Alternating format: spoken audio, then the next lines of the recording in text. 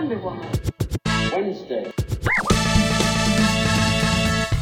Hello, my friends. I'm Stan the Man, and yes, I want to be your friend. What can I offer you? Fun and lively discussion about the classic Wonder Woman TV show starring the magnificent Lynda Carter. But wait, there's more. I discuss these episodes with the best, most beautiful fans in the world, Wonder Woman cosplayers. This month, I am speaking to the effervescent queen of southeastern Michigan cosplay, AMHCosplays, and we are discussing the fourth episode of the Wonder Woman series, Beauty on Parade, which debuted October 13th, 1976, and featured some delightful co-stars you may remember. So, let's get right to it. Welcome to Wonder Woman Wednesdays. As saboteurs attack a series of installations, Steve and Diana suspect a traveling beauty pageant might harbor a spy. So Diana goes undercover as a contestant while Steve tracks the culprit. With enemy agents on the loose, there is ugliness afoot. But with Wonder Woman on the case, there is beauty on parade. And that's what we're going to talk about. Beauty on parade. All right, so I am talking to AMHCosplay. What does AMH stand for? Or is that a secret? No, those are my initials. Oh, okay. And you are based out of Ann Arbor, Michigan, is that right?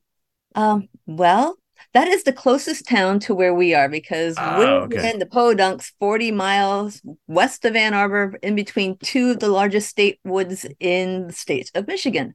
Okay. And so we're already talking about it, but tell me, just tell me a little bit about yourself. Well, I have been cosplaying actively since 2002. I also cosplayed before that as a teen and as a college student, but life happened. And well, after life got settled and my kids were a little older, I was like, you know what? I really enjoyed this hobby. And so I came back to it and here I am. Awesome. Well, I sure appreciate you taking the time to do this podcast. Oh, my pleasure. We are talking, as you heard from the intro, about Beauty on Parade. So let's dive into this fantastic episode. Now, this is, first of all, so this is the fourth episode, depending on where you see this listing, either IMDb or in the Blu-ray set. It's either called the fourth episode of the first season, or it's the first episode of the 76 to 77 season. There were 3 episodes before it, the pilot, and then 2, and the pilot was a full year almost before this particular episode. And then in the following spring, they did 2 more episodes. And those are, I guess I always thought of them as episodes, but really they were special presentations, like TV movies almost. Okay. And so this is the first actual part of a season. Like, we're rolling right into the season. And in a way, I can't explain why, but you can kind of tell in the tone of the show, it seems a little, I don't even know what to call it. It looks like there's less of a budget. I can't explain that, because when I think of the first 3 episodes, it seems like they're all over the place. They've got a lot of locations. They travel to Germany, and yet there's, they're not really in Germany. They're in Hollywood. They're filming all this stuff in LA. So I maybe it's just a psychological thing, or maybe it's just that the story's about a beauty contest, and it seems a little at the outset a little less grand maybe than fighting the Germans in Germany and going fighting undercover. Our counterpart and all that. Yeah. So I'm not sure why, and I'm not saying that to slight the episode. There's cool stuff that goes on. There are cool stunts, but maybe it's just that we're settling into the first season, and there's a beauty contest and there's lots of comedy. Maybe that's it. Maybe it's the comedy content, with Dick Van Patten's character. Oh, right. Kind of, bringing up the kitsch factor and the goofiness. I don't know, but that's just a weird observation that I can't quite fully form yet. Maybe someday I'll have the hindsight to figure it out. Maybe it's because they had the pilot and then they had the specials, and now they've got the show. So, it's kind of like The Beautiful Bride. Okay, now she can dress as a slob because she got her man. So maybe they got the audience. So let's tone it down a little. Yeah. Let's pace ourselves. It's going to be a long season. So the first scene is a secure area somewhere. I don't recall where. I didn't write it down. Fort Russell. But Fort Russell, that's right. Thank you. There's a truck pulling into some cave entrance, and somebody sneaks up and puts a bomb on the truck, and so the truck pulls into the cave and explodes.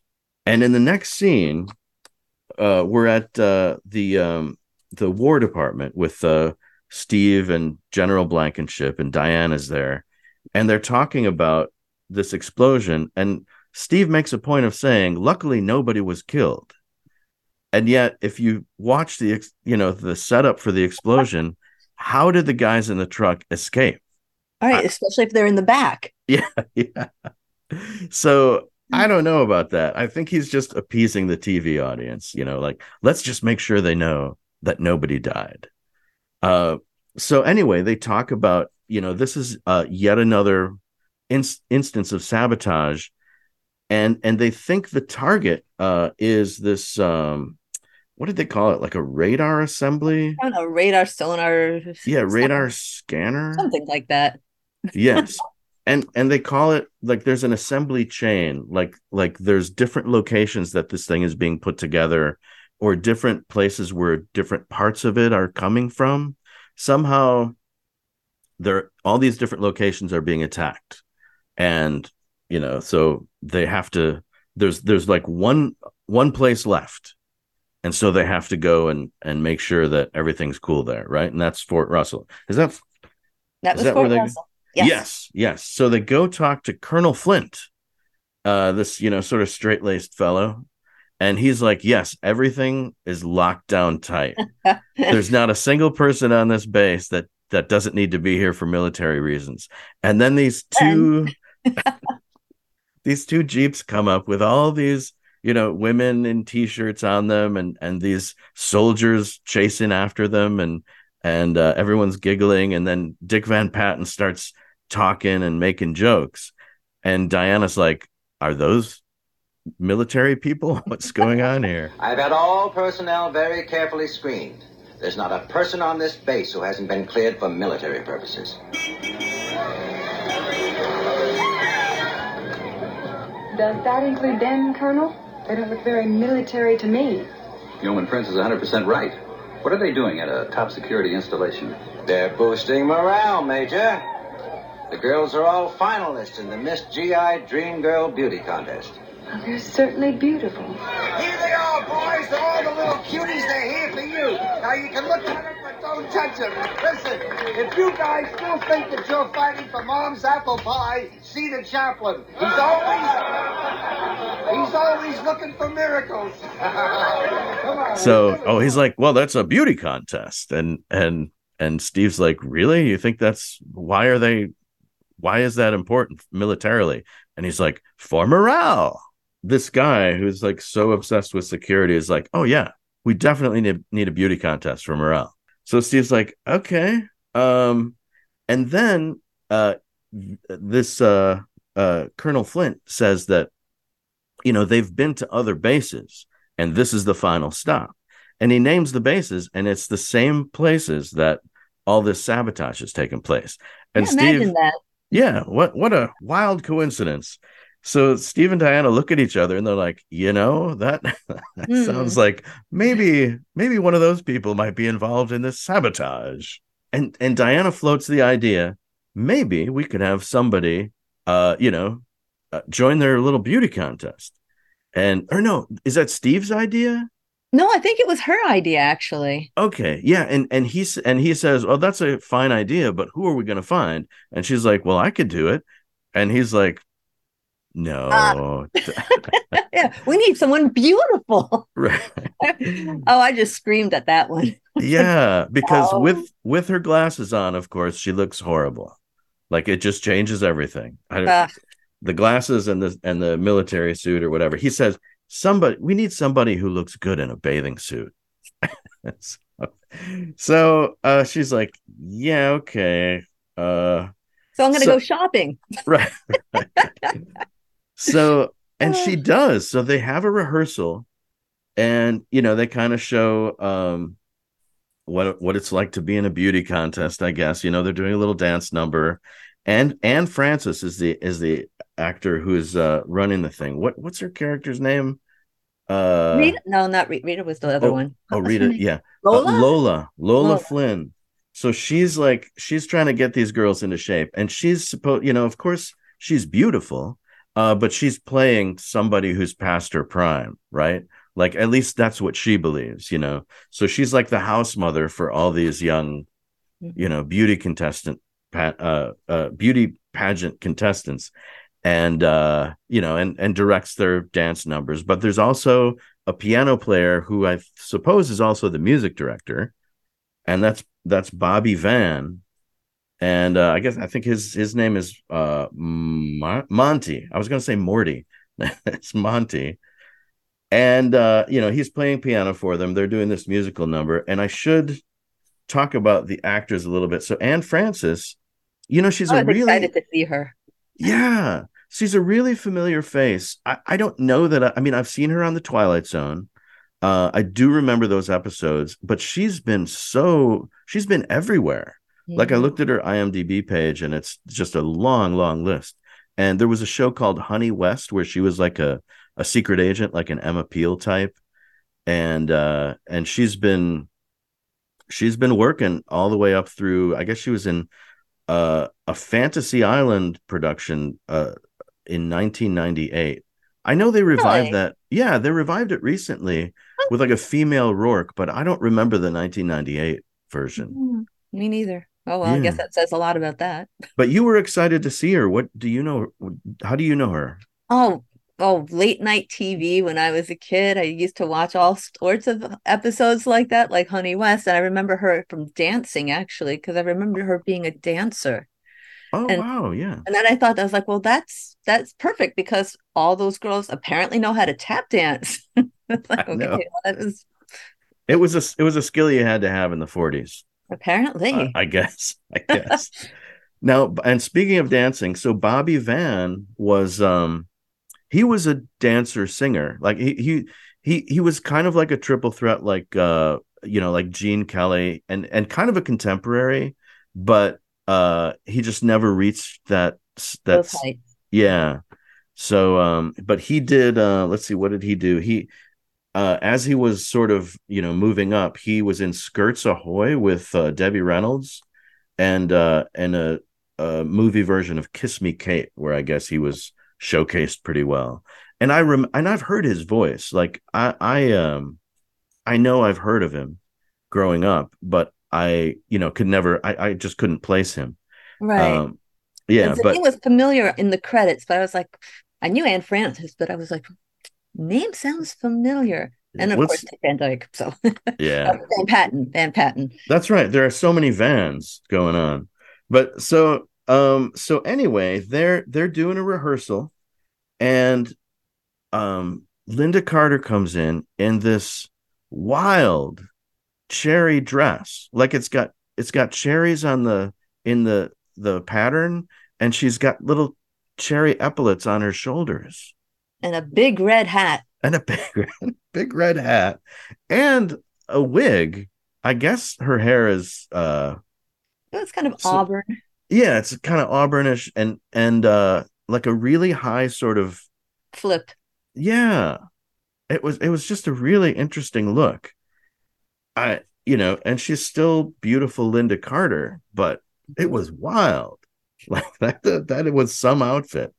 And she comes in and wants to audition for the show, which I don't know, man. That's pretty bold. Like they've gone through. Yeah, they went to all the different bases already. Yeah, and they were like, weeding the talent down from like, I don't know, 50 girls or 50 women, I should say, until I think there's like 10 to 12 in this one. Right. So, people have already like tried and failed and been cut, and now she wants to join it all of a sudden. So fortunately, both Anne Francis and Dick Van Patten think she's gorgeous, and of course she should be in it because it's Lynda Carter. But for some reason, Bobby Van doesn't like her.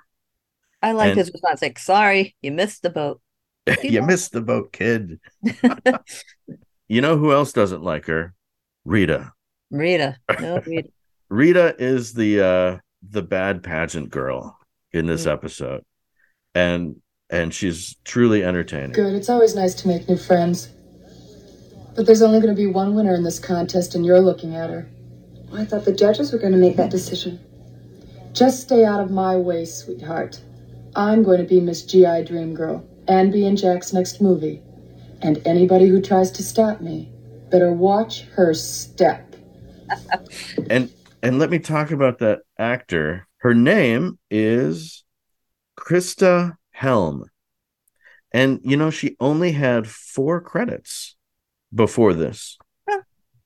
And I'm gonna talk a little bit about this. I may cut this out of the edit because it's kind of heavy, but it was really, I was looking up these actors, and this was her last credit after only 4 jobs.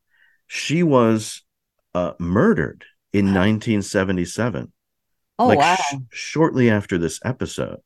And it's an unsolved Hollywood murder, and it made a lot of headlines at the time.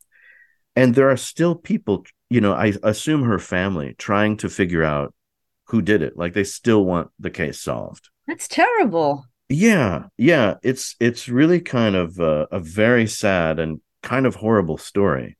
When I was looking up the information, because she was beautiful, and she even had one of the parts that she had before this was the lead in a film. So she was getting some kind of start, and her career was cut short. Wow.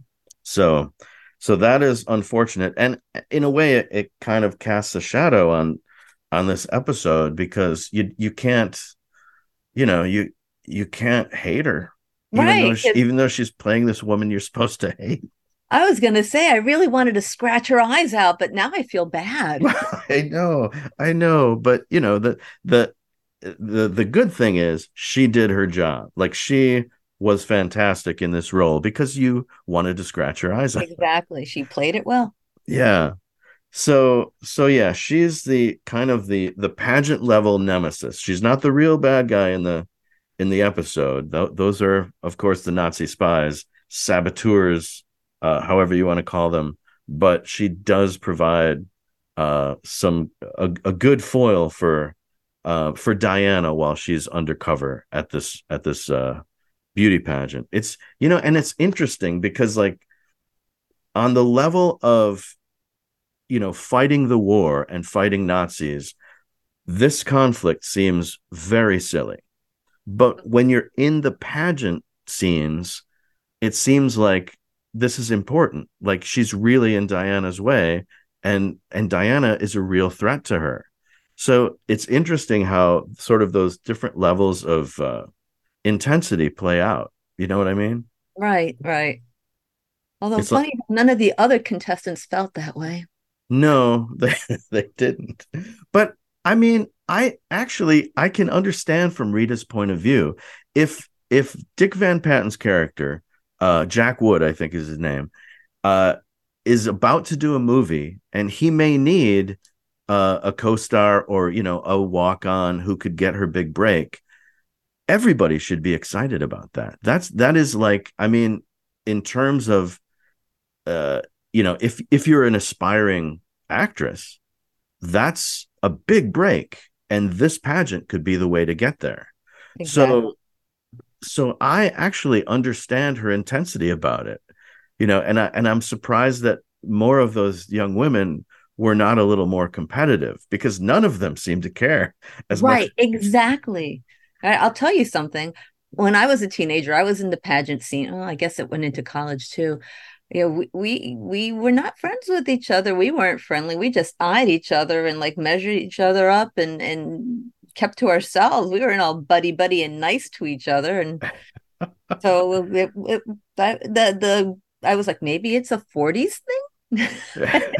But no, it sure wasn't like that when I did pageants. Yeah, they seem to be, most of them just seem to be there to entertain the troops and raise morale. But Rita was in it to win it. I mean, she was Definitely. she had, she had goals, and I respect it. So we find out Rita is a meanie, and driving away from the base, Steve is followed by somebody in a car, and they run him off the road. Luckily, Diana saw him leave, and she's like, I better keep an eye on Steve. So Wonder Woman appears, and she stops the bad guys from getting away by lifting the car. And there are several scenes throughout the series where she does that, where she lifts a car to keep them from getting away. Mm-hmm. This is an especially good one. There was something about the way she was standing, the way she was holding the car, that it looked as real as it could look.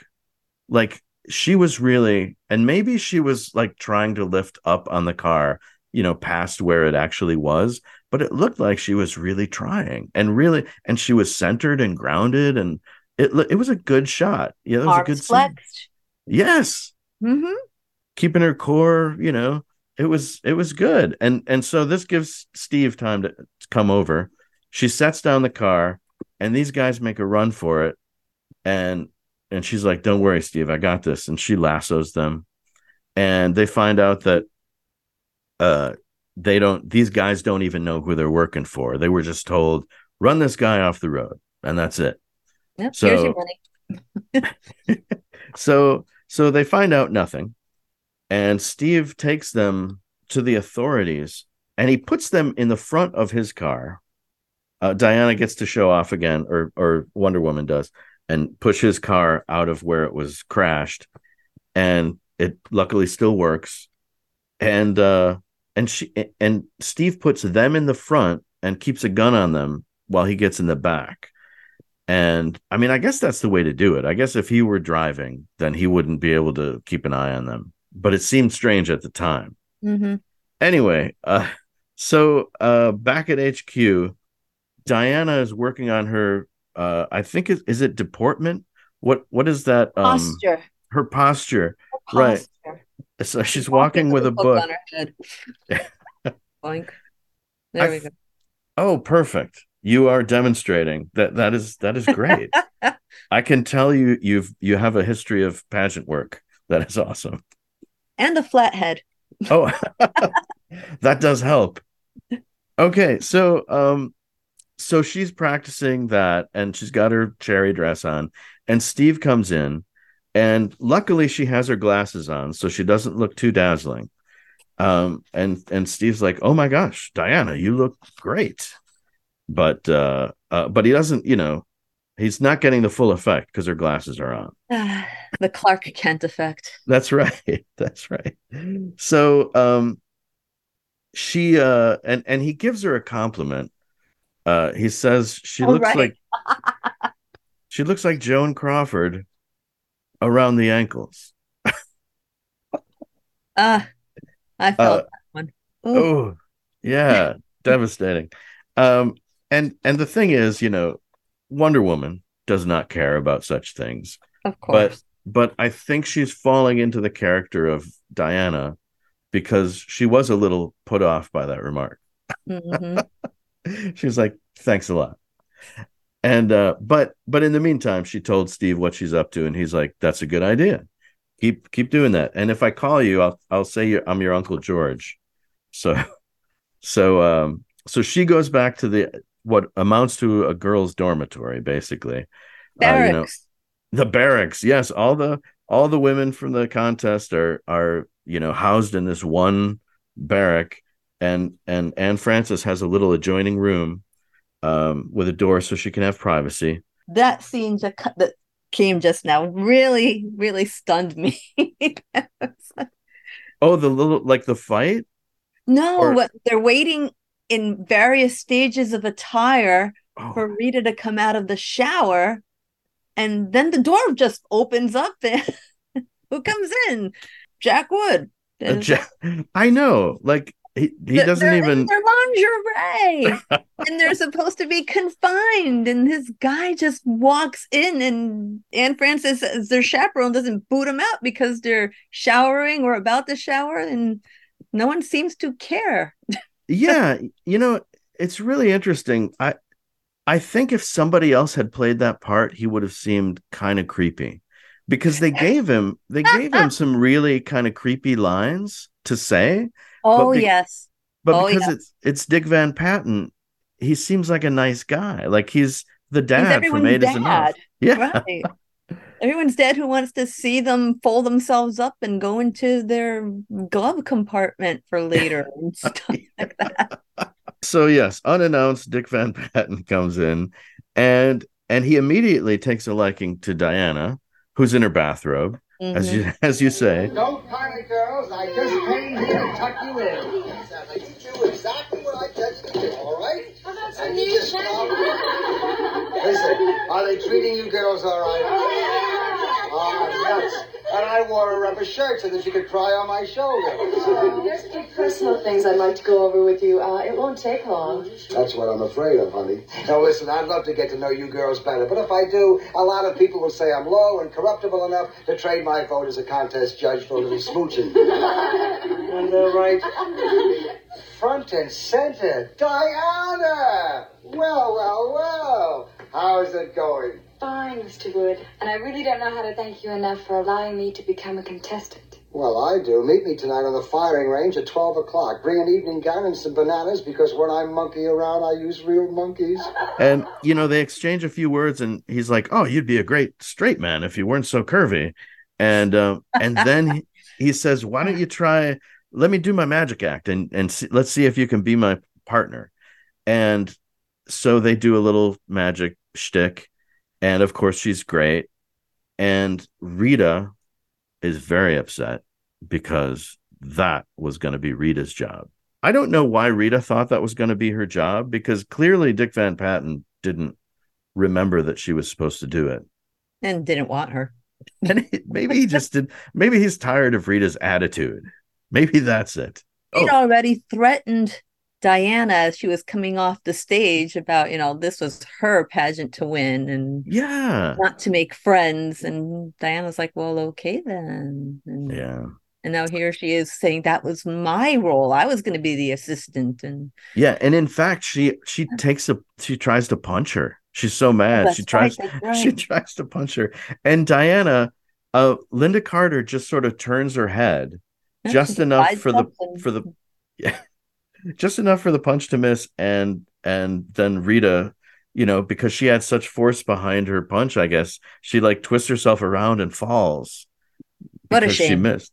What a shame. Sorry, Rita.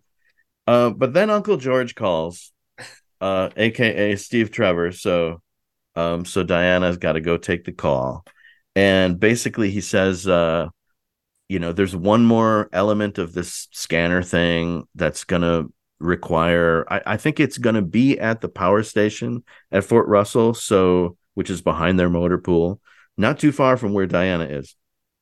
And I don't really understand why there's a part of this assembly at the power station at night, and that's like the time that it's there. And so Steve is going to go and see if the saboteurs show up, and he tells Diana, keep an eye on everybody there and make sure, see if anything suspicious happens, basically if anybody there leaves to go to the power station. And sure enough, after the lights go out, Lynda Carter, rather than sticking around like Steve told her, she's gonna turn into Wonder Woman and head out there. And she does the first of two Wonder Woman turns in this show. No, I'm sorry, this is the second one already. The first one was when she followed Steve out on the road. Right. But anyway, the trivia on the IMDb, which may or may not be believed, but I kind of believe it after reading it. This was a unique sort of transformation turn because it's the new kind where they've got the light burst, which is a fairly new thing. The first couple of episodes, they did this more dissolve kind of thing. Okay. But this is where they introduced the light burst. But she raises her hands up over her head like she looked very balletic. Yeah. And she doesn't do that later, and she didn't do it before. So I guess they were just trying it out. And somebody said, let's not do that anymore. And I don't know why. It wasn't terrible, but maybe because she was in lingerie when she did it, and if she kept her arms out, it showed too much. Maybe. That might be. So she does her transformation. She jumps out the window, does a great Wonder Woman jump, and then she heads over to the power station. Steve's but don't there. Forget what she did. She left her wig on the bed and put the sheets so it looked like her wig was asleep in the bed. Right. Yeah, I forgot that. And that comes in later. We're reminded of that when Rita finds her wig. She's like, look, she's a phony. And, I think she is, but that's true. She is. Rita's onto something. As much as we don't like Rita, she's absolutely right. She's a smart cookie. Wonder Woman is springing off to find Steve at the power plant thing. Right. And Steve's there. He's like sneaking around, and poor Steve, I guess it's not his forte to come up on somebody or be a vigilant sort of lookout, because he's immediately, this other person sneaks up on him and knocks him in the head. Yet he got to be a major. Yes. So he's knocked out, and the saboteur, whoever it is, it's somebody in a ski mask or a hood of some kind. You can't see who it is. They trigger a bomb that's already been set there, and then they're about to go one direction, and here comes Wonder Woman. So they go in another direction. And Wonder Woman has to decide. She looks around. She can chase the person. She can take care of this bomb, or she can help Steve. Because if she goes after the saboteur, then this thing will blow up, and Steve could get hurt. Mm-hmm. And the assembly that they're, or the whatever the thing is that they're trying to protect, which I can never keep track of. What is it? It's a power plant or something, or the radar scanner at the power plant. The radar scanner at the power plant is the last in the assembly chain location. I don't know. Anyway, somehow what her solution is, she lets the saboteur go. She grabs the tailgate from a truck and uses it to shield Steve from the blast of the bomb. Right. Which I guess is the smart thing to do. I feel like she could have just grabbed the bomb and thrown it someplace. Why is she going to just tossed it in the air? Yeah, just way up in the air, and it would have blown up and not hurt anything. But Wonder Woman knows better than we do, apparently. Mm-hmm. So she decided it absolutely, she had to make sure that nobody got hurt, especially Steve. So number one priority, protect life. And so she shields him, and apparently in doing so shields the radar scanner, which is, I don't know where it is. They never say, but because she deflected the blast, it only hurt some electrical equipment, and the radar assembly is still okay. Yay! You would think for such an important thing that they've been building that there would be some sort of guard set up there to protect it. Yes, you would think that. But, so much of this stuff is like, it's top secret. We didn't want to tell anybody. Later on, the general's like, yeah, this is top secret. I didn't even want to tell you, Steve. And, they're going to top secret themselves out of business if they don't, they don't tell their good people what's happening. But, luckily, Wonder Woman is there to save the day. All right, so Wonder Woman saves Steve once again, but she has to get back to the to the dorm because the explosion woke up all the women there. And they're But like, what's nobody else going on on? base. What's that? But nobody else on base. That's right. That's right. There's like, they're on a military base and nobody cares except these women. They're like, what's going on? So the women are all awake. And of course, Rita's like, where's Diana? Mm-hmm. She is, if you're looking for somebody suspicious, there's your girl, because where is she? And then she waves around the wig. She's like, she's not who she says she is. Right. And we forgot that the guy, Monty, had already determined that there was no one named Diana Paradise on the base. That's right. I did see, in my effort to try to be faster going through these episodes, I skipped a few of the small scenes, but you're absolutely right. He's been on Diana's case this whole time. He doesn't like her. He doesn't want her to be part of the pageant.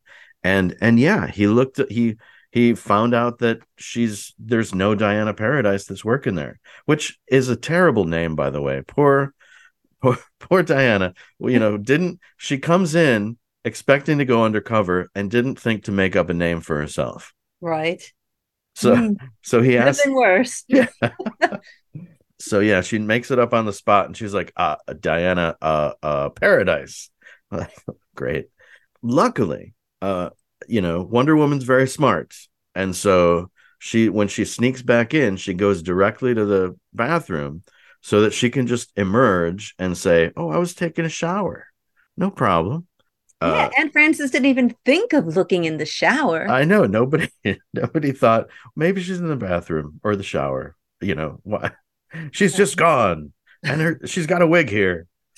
So anyway, problem solved. And Frances goes back to bed and Monty shows up. And of course, dun dun dun, spoiler alert, he's the saboteur, right? Mm-hmm. And Frances is in on it. Because that threw me. I was like, I wasn't expecting that. Yeah, I think they did a nice job, sort of keeping her ambiguous, like it was pretty easy to suspect Monty, but the fact that she's in on it, that was a surprise. I remember that the first time I saw this one, I thought, Anne Francis, she's so nice. Right. She really likes Diana. She says that she reminds her of herself when she was younger, which is really sweet. Diana? Yes. Huh. I was going to wish you luck, but I don't think you're going to need it. You remind me kind of myself a few centuries ago. It's unfair to judge yourself by the criterion of age. A vital, intelligent woman is much more than the sum of her birthdays. Yeah, well, maybe it'll be that way for you. But for me, my high point was when I was 19 and I was Miss American Beauty. From then on, it was downhill all the way. Remember, 3 o'clock. And she kept putting herself down for her age. And then Monty puts her down and says, like, don't worry about stretching your wrinkled neck or something like that. I know. Oh, my gosh. I wrote that quote down. It was so horrible. I was like, that's what a terrible thing to say. So, yeah, he says that to her later because she's trying to, like, call him off, and because he's ready to kill Diana, and he's like, listen, you're in on this, so don't tell me what to do. And yeah, he uses that terrible insult. Oh, I hate Monty. I hate him. She's not even, I mean, to me, she looks like she's maybe in her 40s. Yeah, well, she's beautiful. Yeah, absolutely. I mean, and I shouldn't equate beauty with age. I shouldn't be doing that. But I mean, she looks wonderful. There is no call to bring her age into this situation. Except Diana even says that too.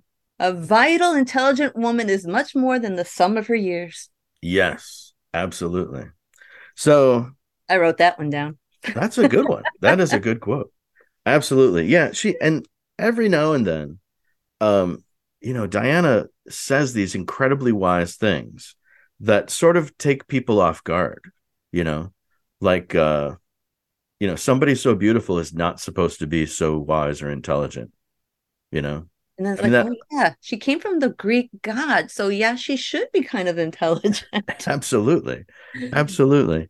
So anyway, Monty follows Anne Francis into her room, and then we find out that he's definitely the saboteur, and she's in on it. And he goes and spills the beans. Like, this whole business about the radar scanner thing is just a ruse. What they're really after is to assassinate General Eisenhower.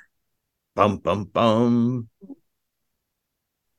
Unbelievable. Really? The nerve. How dare they? How dare they? So they've got big plans. These saboteurs, these spies. Right. And And General Eisenhower just happens to be near Fort Russell in the middle of World War II. yeah. Well, and this is what the general didn't want to tell Steve. Like, he wasn't going to tell him that this radar assembly thing was going to be inspected by one of their top generals, General Eisenhower. And the reason that comes up, and the reason that Steve catches it, is because Steve, now that Wonder Woman has foiled this last attempt, Steve is sort of looking back at all these little sabotage attacks, and he's like, this is too easy. Like, none of these attacks succeeded. They were all near misses. Nobody, especially this last one, like, nobody would get that close to the the radar scanner or whatever it is, the device, and fail yet again. Like, it's almost as though that bomb was never meant to hurt the equipment at all. And so he's like, something else is going on. And that's when the general comes in and says, oh, by the way, Eisenhower is coming. and so he says, how, General, is Eisenhower getting here? And he's like, well, he's going to go through this route. And he's like, and Steve says, no, he can't go that route because that was the first, like, sabotage attack. And then the general says, oh, well, he's going through this cave. And Etta Candy, she's like smarter than the general at this point. She's like, no, that cave blew up, at the beginning of the episode. So anyway, the general finally gets hip to the fact that all these sabotage attacks have forced Eisenhower to take one specific route into this, I keep forgetting it, Fort Russell. Fort Russell. Yeah, thank you. So now they know where Eisenhower is going to be going. They know that Eisenhower is who the saboteurs are after. And so now they've got to let Eisenhower know he's in the air. They can't tell him. They don't apparently have radio communication, although Etta can call the car. The guys in the car can't call Eisenhower. I don't I think, there were maybe some holes in our military procedures at the time. Oh my goodness, were there ever? So anyway, and that's, I'll buy it. They can't get a hold of him. He's in the air. And they do try to get to the airport because the saboteurs did. I think they forced them to use a civilian airport instead of a military one. So anyway, so they're racing to get Eisenhower, and they tell Etta, go get Diana and tell her what's going on. I'm not sure why, because now that they know the plan, I don't know why they need Diana, but obviously for the purposes of the plot, we have to get word to Wonder Woman, right?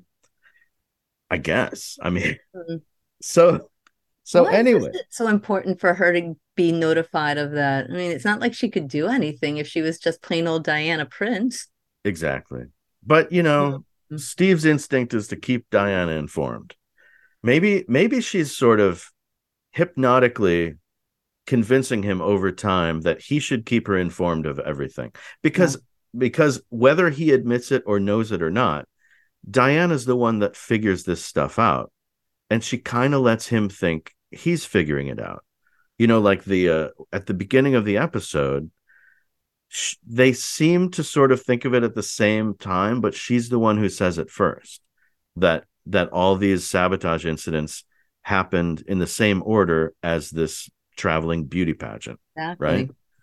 So, you know, I think he knows subconsciously that she's the brains of the outfit. So he needs to keep her informed. So anyway, so Etta goes over to the theater, and in the meantime, the girls are getting ready for the show. Oh, first she tries to call. She just tries to call, but Monty's there, and he just hangs up on her. And so, rude. Yeah, I know, rude son of a gun. So Diana never gets the call. In the meantime, by the way, he's looking at the stage rigging. And the guy who's hoisting up the stage rigging, or actually he's bringing it down from the grid, from the rafters, he says, careful now, this is really heavy. It could kill somebody. And that sort of echoes in Monty's brain. It could kill somebody. It could kill somebody. And so he's like looking at it and thinking about Diana. He's like, I know how to solve a problem like Diana. I'm going to, do something with this stage rigging that is dangerous enough to kill somebody. To kill this poor late coming beauty pageant contestant who's done nothing to him. That's right.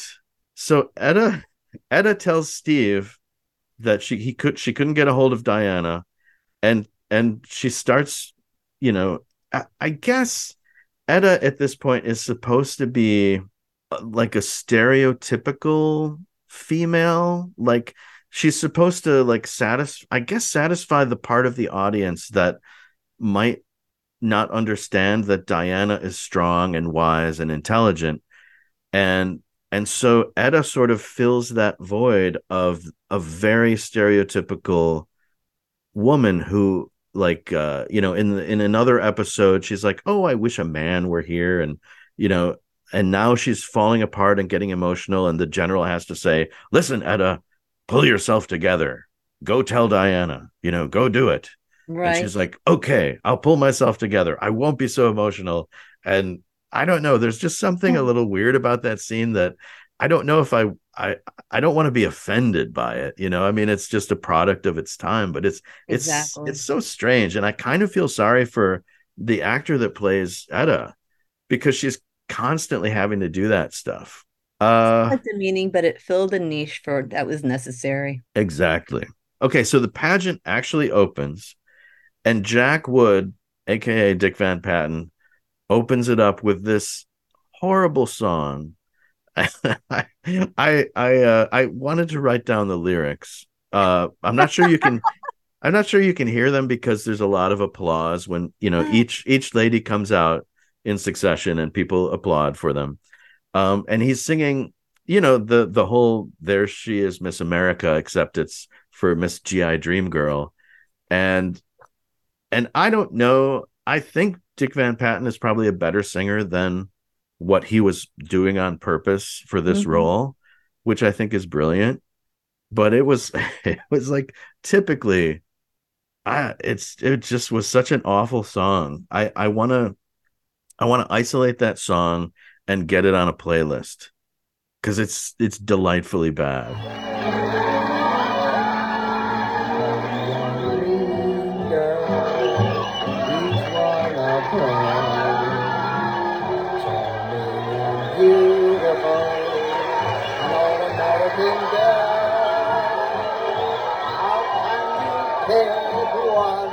When each little miss just can't miss.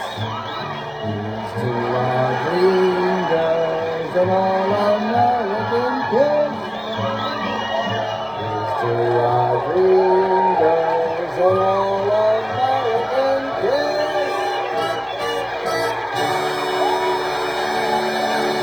I was too busy staring at all the different bathing suits.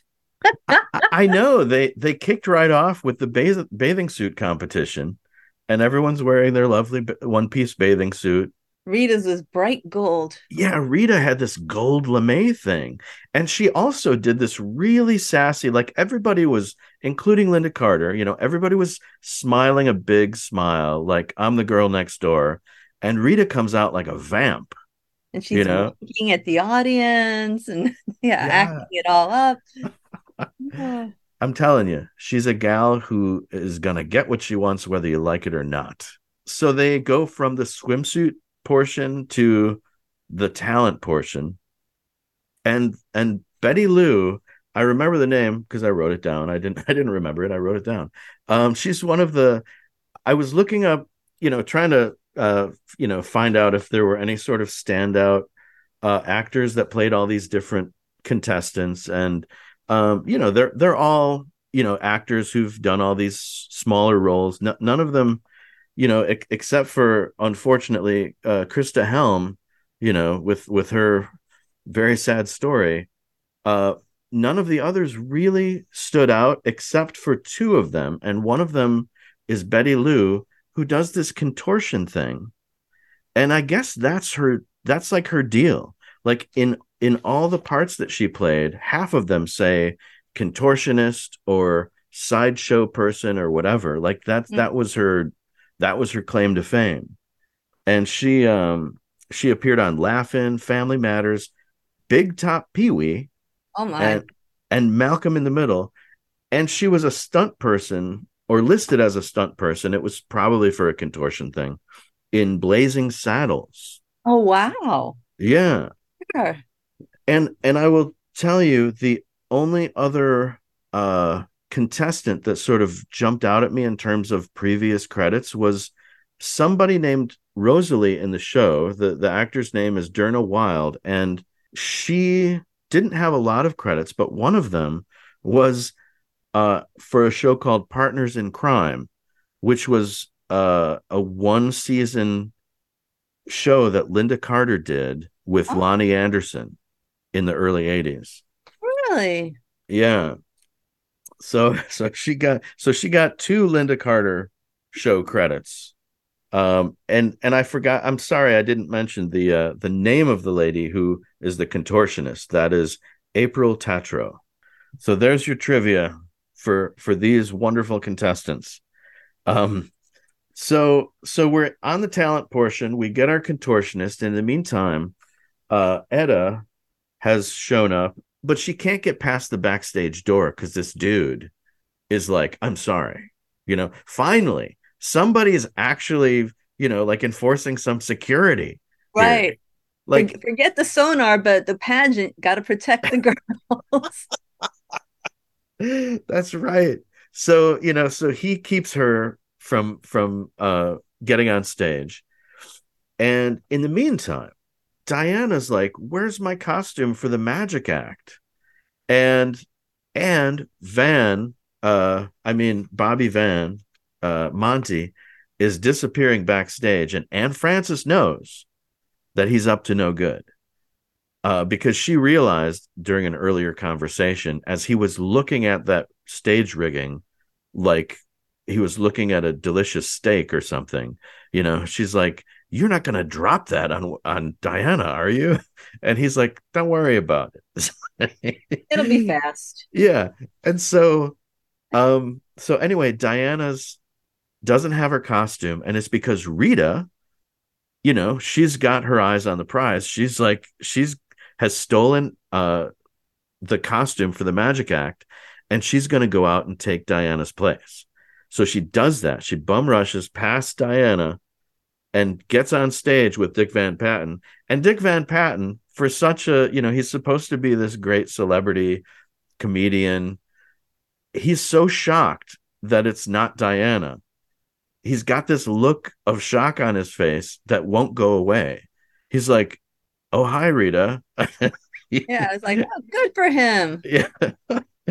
So anyway, Anne Francis tries to stop Monty from killing Diana with stage rigging, and he's like, hey, listen, I got to do what I got to do. Like, she doesn't even have time to say Diana's not even on stage, that's somebody else.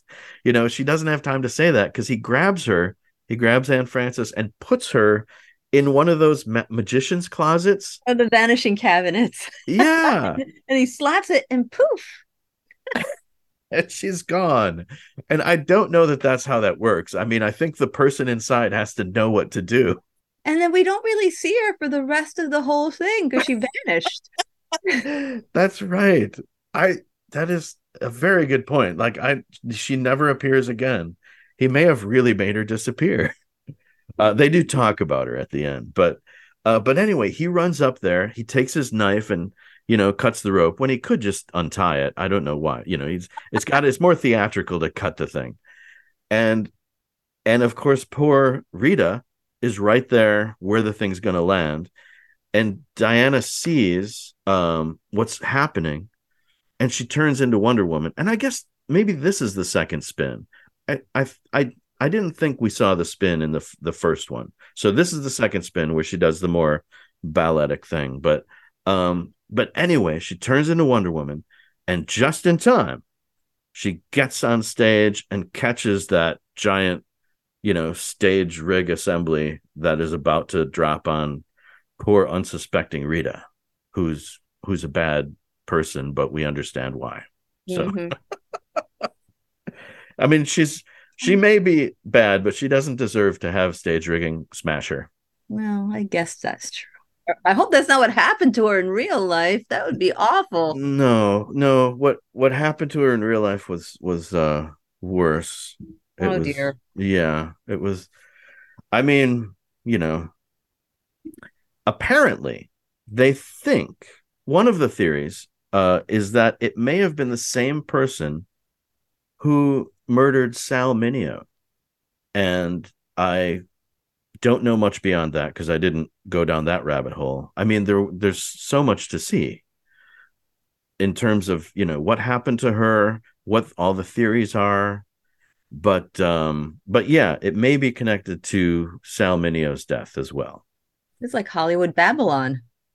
It is. Absolutely. I mean, there was something going on during that time. And anyway, but we're back in pageant land, which is much happier because nothing bad happens to Rita, except that, she gets a little bit of humble pie because her life is saved.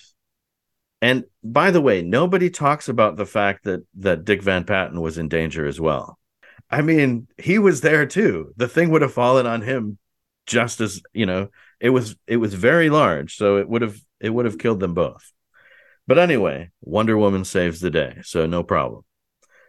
And then she finds out from Etta that Eisenhower's the real target and Steve is trying to get to him. And in the meantime, Monty ran out of the building. And he takes a star-spangled Jeep and drives straight out to get to Eisenhower as well. So Steve, I guess all the musical numbers were done then. That's right. That's right. You're right. Who's playing piano for the final number? We don't really get to find that out. I mean, I guess that's one of the mysteries, like what happened to Anne Francis. Because there's a song that comes up later. Right. I don't want to give away who wins the pageant, but there's music. But there's music. And Monty's not there. He must have an assistant. Maybe there's a backup person. I don't know. Military band. That's right. With all those GIs.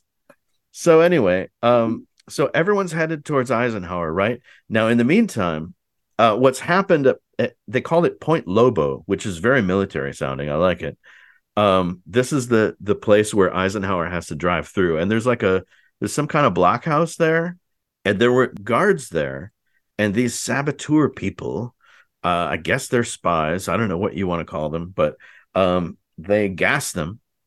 And so they're incapacitated. And now the spies have weapons right there at Point Lobo. And Eisenhower's on his way. Steve and the general are chasing him. And when Eisenhower's driver realizes they're being chased, he speeds up. So Steve's like, "Oh my gosh, they're going faster. They think we're trying to harm them." And so Steve beeps at him in Morse code. And the driver figures it out. Like, "Oh, it's Steve Trevor." Like, of all the things that Steve could tap out, right? Trevor spells out his name. Like, everybody should know who I am. Everyone knows Steve Trevor. They're making a run for it. They don't know who we are.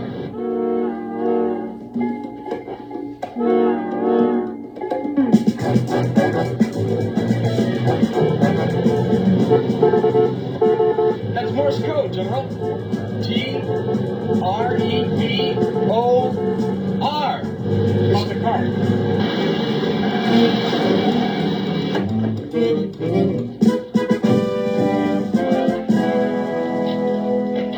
to show it this way, General, but you're heading into an ambush. I mean, I would have Morse coded something different, like danger, SOS, or explosion. I don't know, something. Danger would have been a good one.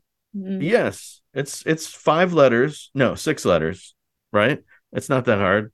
SOS is, it's easier and quicker, but it's not as scary as danger. Like danger is a pretty clear word. I think that's better than Trevor. Yeah, Trevor. Everyone knows Steve Trevor. Anyway, but regardless, it stops the general, the Eisenhower's driver, just before they get to the Point Lobos blockhouse. And so, they get out of their cars and say, well, we've been trying to tell you, you're in danger. And they, they say, thank goodness we stopped you in time, or whatever it is they say. But it wasn't in time, because they're close enough to the blockhouse where they start shooting. Like, something explodes. I don't know why the thing exploded. Maybe they had preset a bomb to keep them from retreating or something, but something explodes near them, and then the guys start shooting. So they're definitely in danger. And Steve says, we can't fight our way out, but maybe they'll, we'll find some luck or something like that. And sure enough, Wonder Woman shows up. Thank goodness. What luck? Well, now that's luck. So Wonder Woman, dispatches these guard fellows with a giant, it was like a telephone pole or something. She grabbed, because when the thing exploded, the pole fell down, so she picked up the pole to throw at them. Yeah. So she throws a pole, gets rid of those guys, but Bobby Van, Monty, is not to be deterred. He shows up and he's like, I'm gonna finish my job. So he gets a bazooka and he's just gonna blow everyone up. So he takes the bazooka, fires one shot, and it goes past them.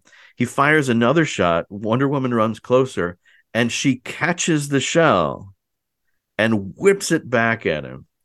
And he runs for his life. And so she saves the day. I think that's all that happens, right? Yeah, she caught them with the lasso. And I think, didn't she hand it to Steve? Yeah, she handed it to Steve, either this time or with the guys who ran him off the road. And I remember the vision of like Steve walking with that little lasso, and thought, okay, pal, that's not your weapon there. That's Wonder Woman's. That's like a sacred, like mythological artifact. And here you go, Steve. Yeah. She's I don't know. She needs to guard her possessions more closely.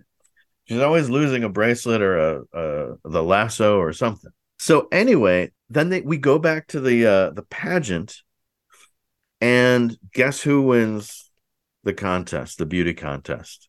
You can say it. I was surprised by that myself. It's Wonder Woman. Wonder Woman. She wins. And of course, she's the most deserving. And off stage, the General, Steve, and Etta Candy are like, where's Diana? And, once again, it's just one of the many times that it's so incredibly obvious that that Wonder Woman must be Diana Prince. Mm-hmm. And usually Steve comes up with some goofy reason that Diana's not there. Oh, well, once she found out that Wonder Woman was in the running, of course she would, quit the contest. And I was like, why didn't any of the other contest chaperones or organizers realize one of our contestants is missing? We should search for her instead of, let's just go on with the pageant and who cares where she went. I mean, I understand Dick Van Patten's sort of theatrical sensibility that the show must go on. But you're right. Nobody connected with the pageant, nobody else is like, we lost our piano player, a contestant has disappeared, and where's Anne Francis? Like, everybody's gone. And somehow the show manages to continue, and then Wonder Woman wins. Like, it must have been for everybody involved, the weirdest pageant they'd ever been in. But at least she shared her flowers with all the other contestants. That's right, because to her, everybody's a winner. And Even Rita. Was actually nice. Yeah. So there's a little epilogue. We're back in the office. Steve says, everything's great. And they talk a little bit about Anne Francis, like, Diana has a soft spot for her and hopes that things go well for her. And Steve agrees. So, we hope that she doesn't get as severe a punishment as Monty, who deserves a punishment. The radar scanner is already a smashing success, and General Eisenhower has nominated Wonder Woman for a special citation. What about Lola Flynn? I feel rather sorry for her. Her cooperation is being considered in her favor, but espionage during wartime is still a very serious offense. But Jack Wood's trying to get her leniency. He's a hard man to say no to. Oh, I'm glad. Rita will not get a punishment, and that's okay. And then we end with, Diana's trademark smile. Usually it's Diana at the end, in most episodes, giving a smile, but sometimes it's Wonder Woman. And that's the end of the show.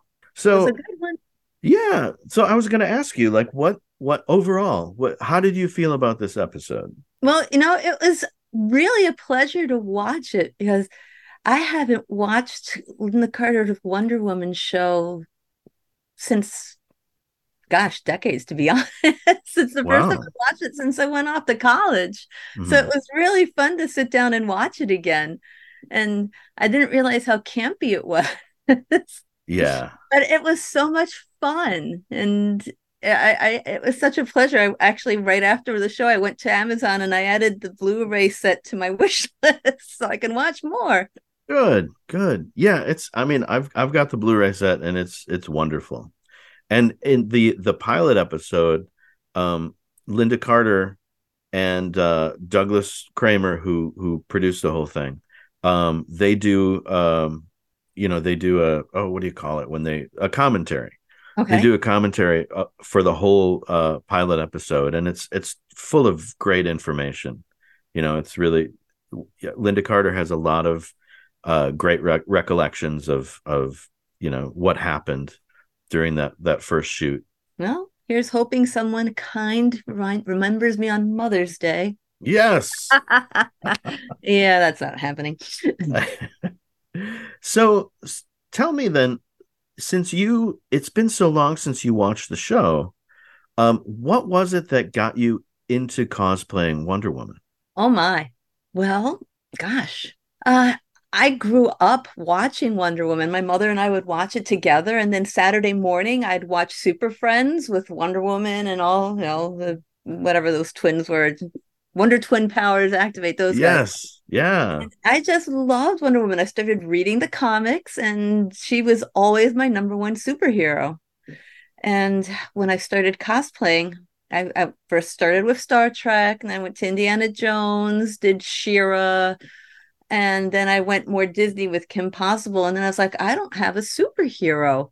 And so, of course, I had to go to the one that was always my number one. So I started doing Wonder Woman. So what are the situations? I mean, is it mostly like, do you do it as a sort of modeling thing, or do you go to cons, or like what's the main activity, I guess, that sort of drives your cosplay?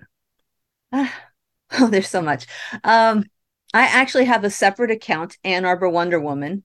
Actually, it's A2MI Wonder Woman. And that is where I keep all my Wonder Woman photos. And that's where people can find me, event organizers and local charities.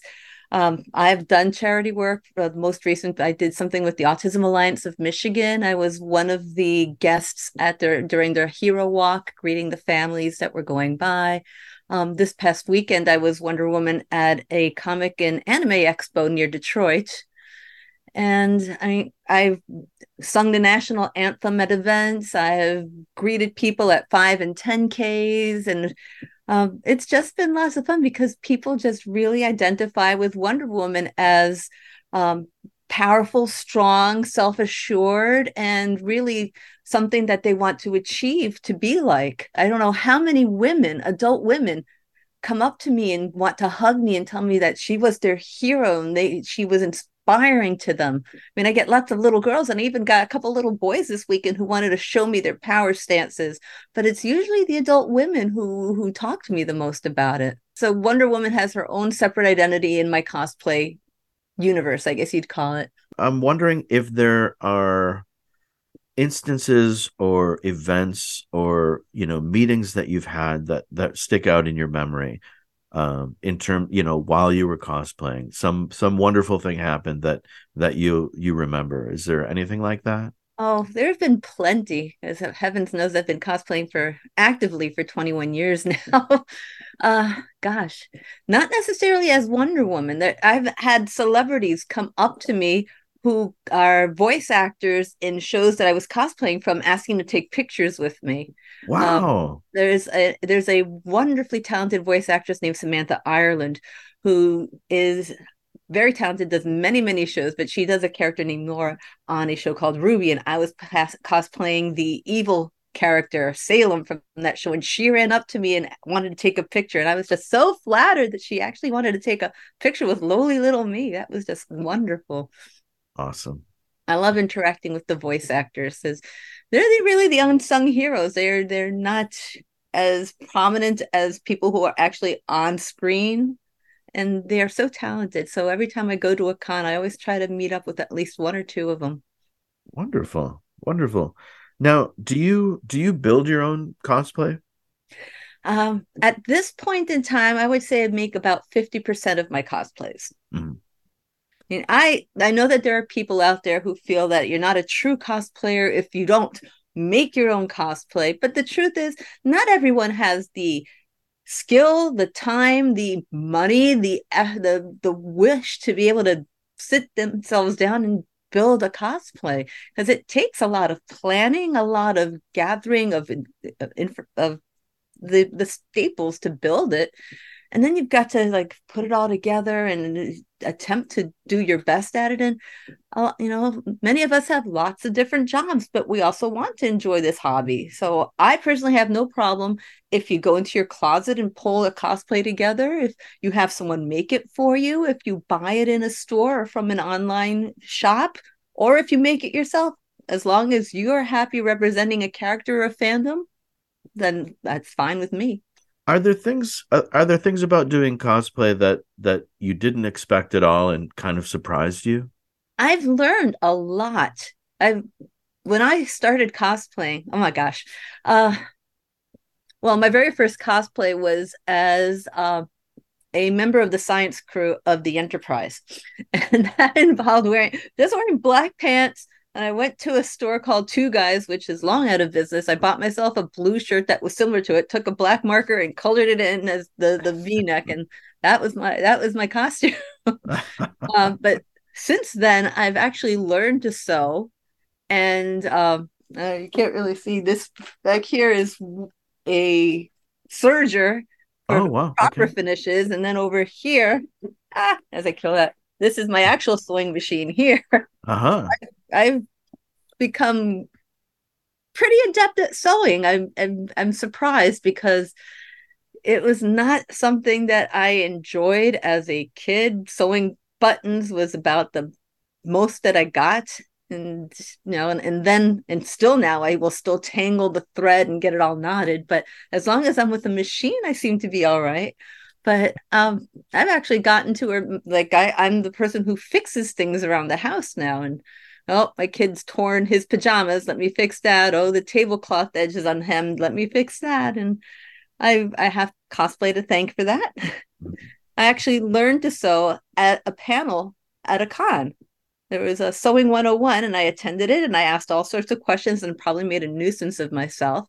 But that was in 2019, and here I am making gowns and clothes for my children. So that was a panel that will always stick in my life. I've also learned how to style wigs. Oh, wow. My hair, it hasn't changed since high school, but I can style a wig. I usually do demonstrations sometimes. At this past weekend, I styled 3 or 4 different wigs while doing the course And there were people who were joking, you should style my hair next. And I don't know how well I would do with actual human hair. But I can style a wig. If there's one thing that you could point to, and you may have already answered this, what is it that you absolutely love about cosplay?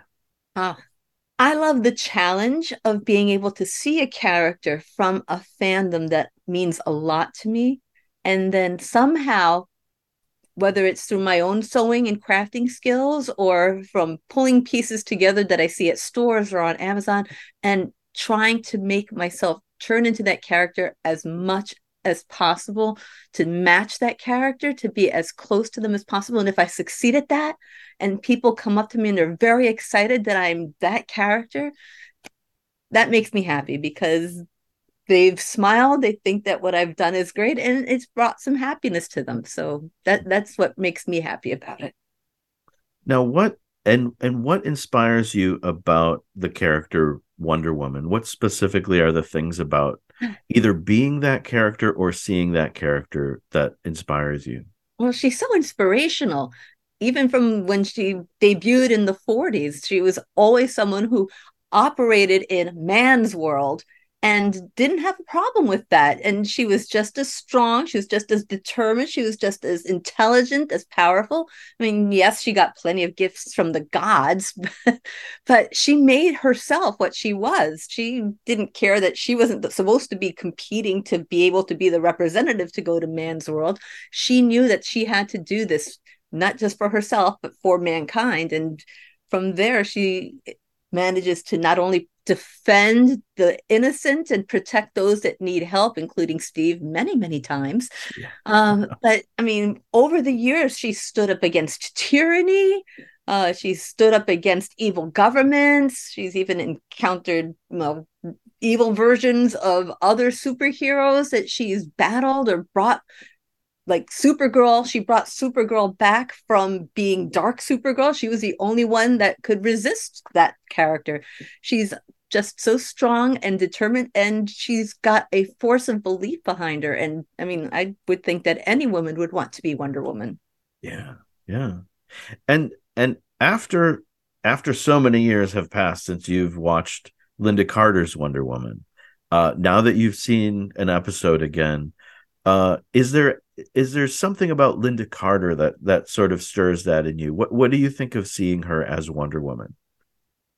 Well, she was always very inspirational. When I was little, I thought she was just beautiful and strong. I mean, obviously they weren't real cars and things like that, but I didn't understand that then. And she has such sincerity in her acting, and yet there's always underlying humor. And not just in Wonder Woman, a movie called Sky High. She played Principal Powers, and she was just a riot as being the strict disciplinarian who tries to help the bad guys, but she says, "What do you expect? I'm not Wonder Woman." And it's just such a great line. So she does so much going around and speaking around the country, and there's so many women who cosplay Wonder Woman who just love the chance to actually just meet her, and I hope to be that someday. Yeah. All right. Well, where would you direct people to follow you on social media?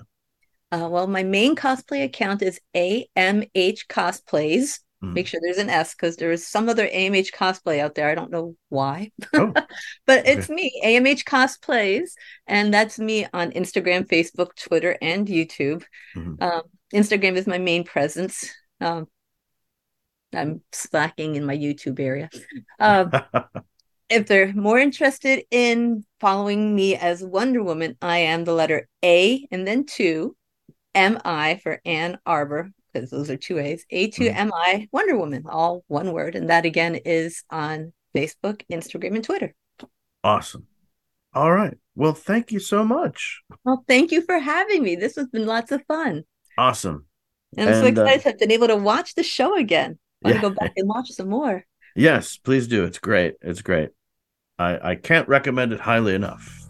Oh, well, hopefully I'll be able to have that lovely Blu-ray set soon. Yeah. Thanks again to the delightful AMHCosplays. Be sure and look her up on Instagram. She's got a link tree there with all her social links. And of course, you can find her Instagram link on our show notes, along with a link to find more information on what happened to actress Krista Helm. All of those show notes are at our website, WonderWomanWednesdays.com. And we also have links to some of my favorite classic TV podcasts. If you crave more, check out MashCast, MASH Matters, Book'em eventually Supertrain, and Made for TV Mayhem, which is also the home of Trapcast, an occasional but brilliant trip into Trapper John MD by the one and only Amanda Reyes. And if you need more Wonder Woman, you must listen to Satin Tights, a Wonder Woman podcast. If you are a Wonder Woman cosplayer and would like to appear as my guest, please do contact me. I would love to hear from you. My friends, wherever you are in this crazy, glorious world, please be kind whenever possible. It is always possible. I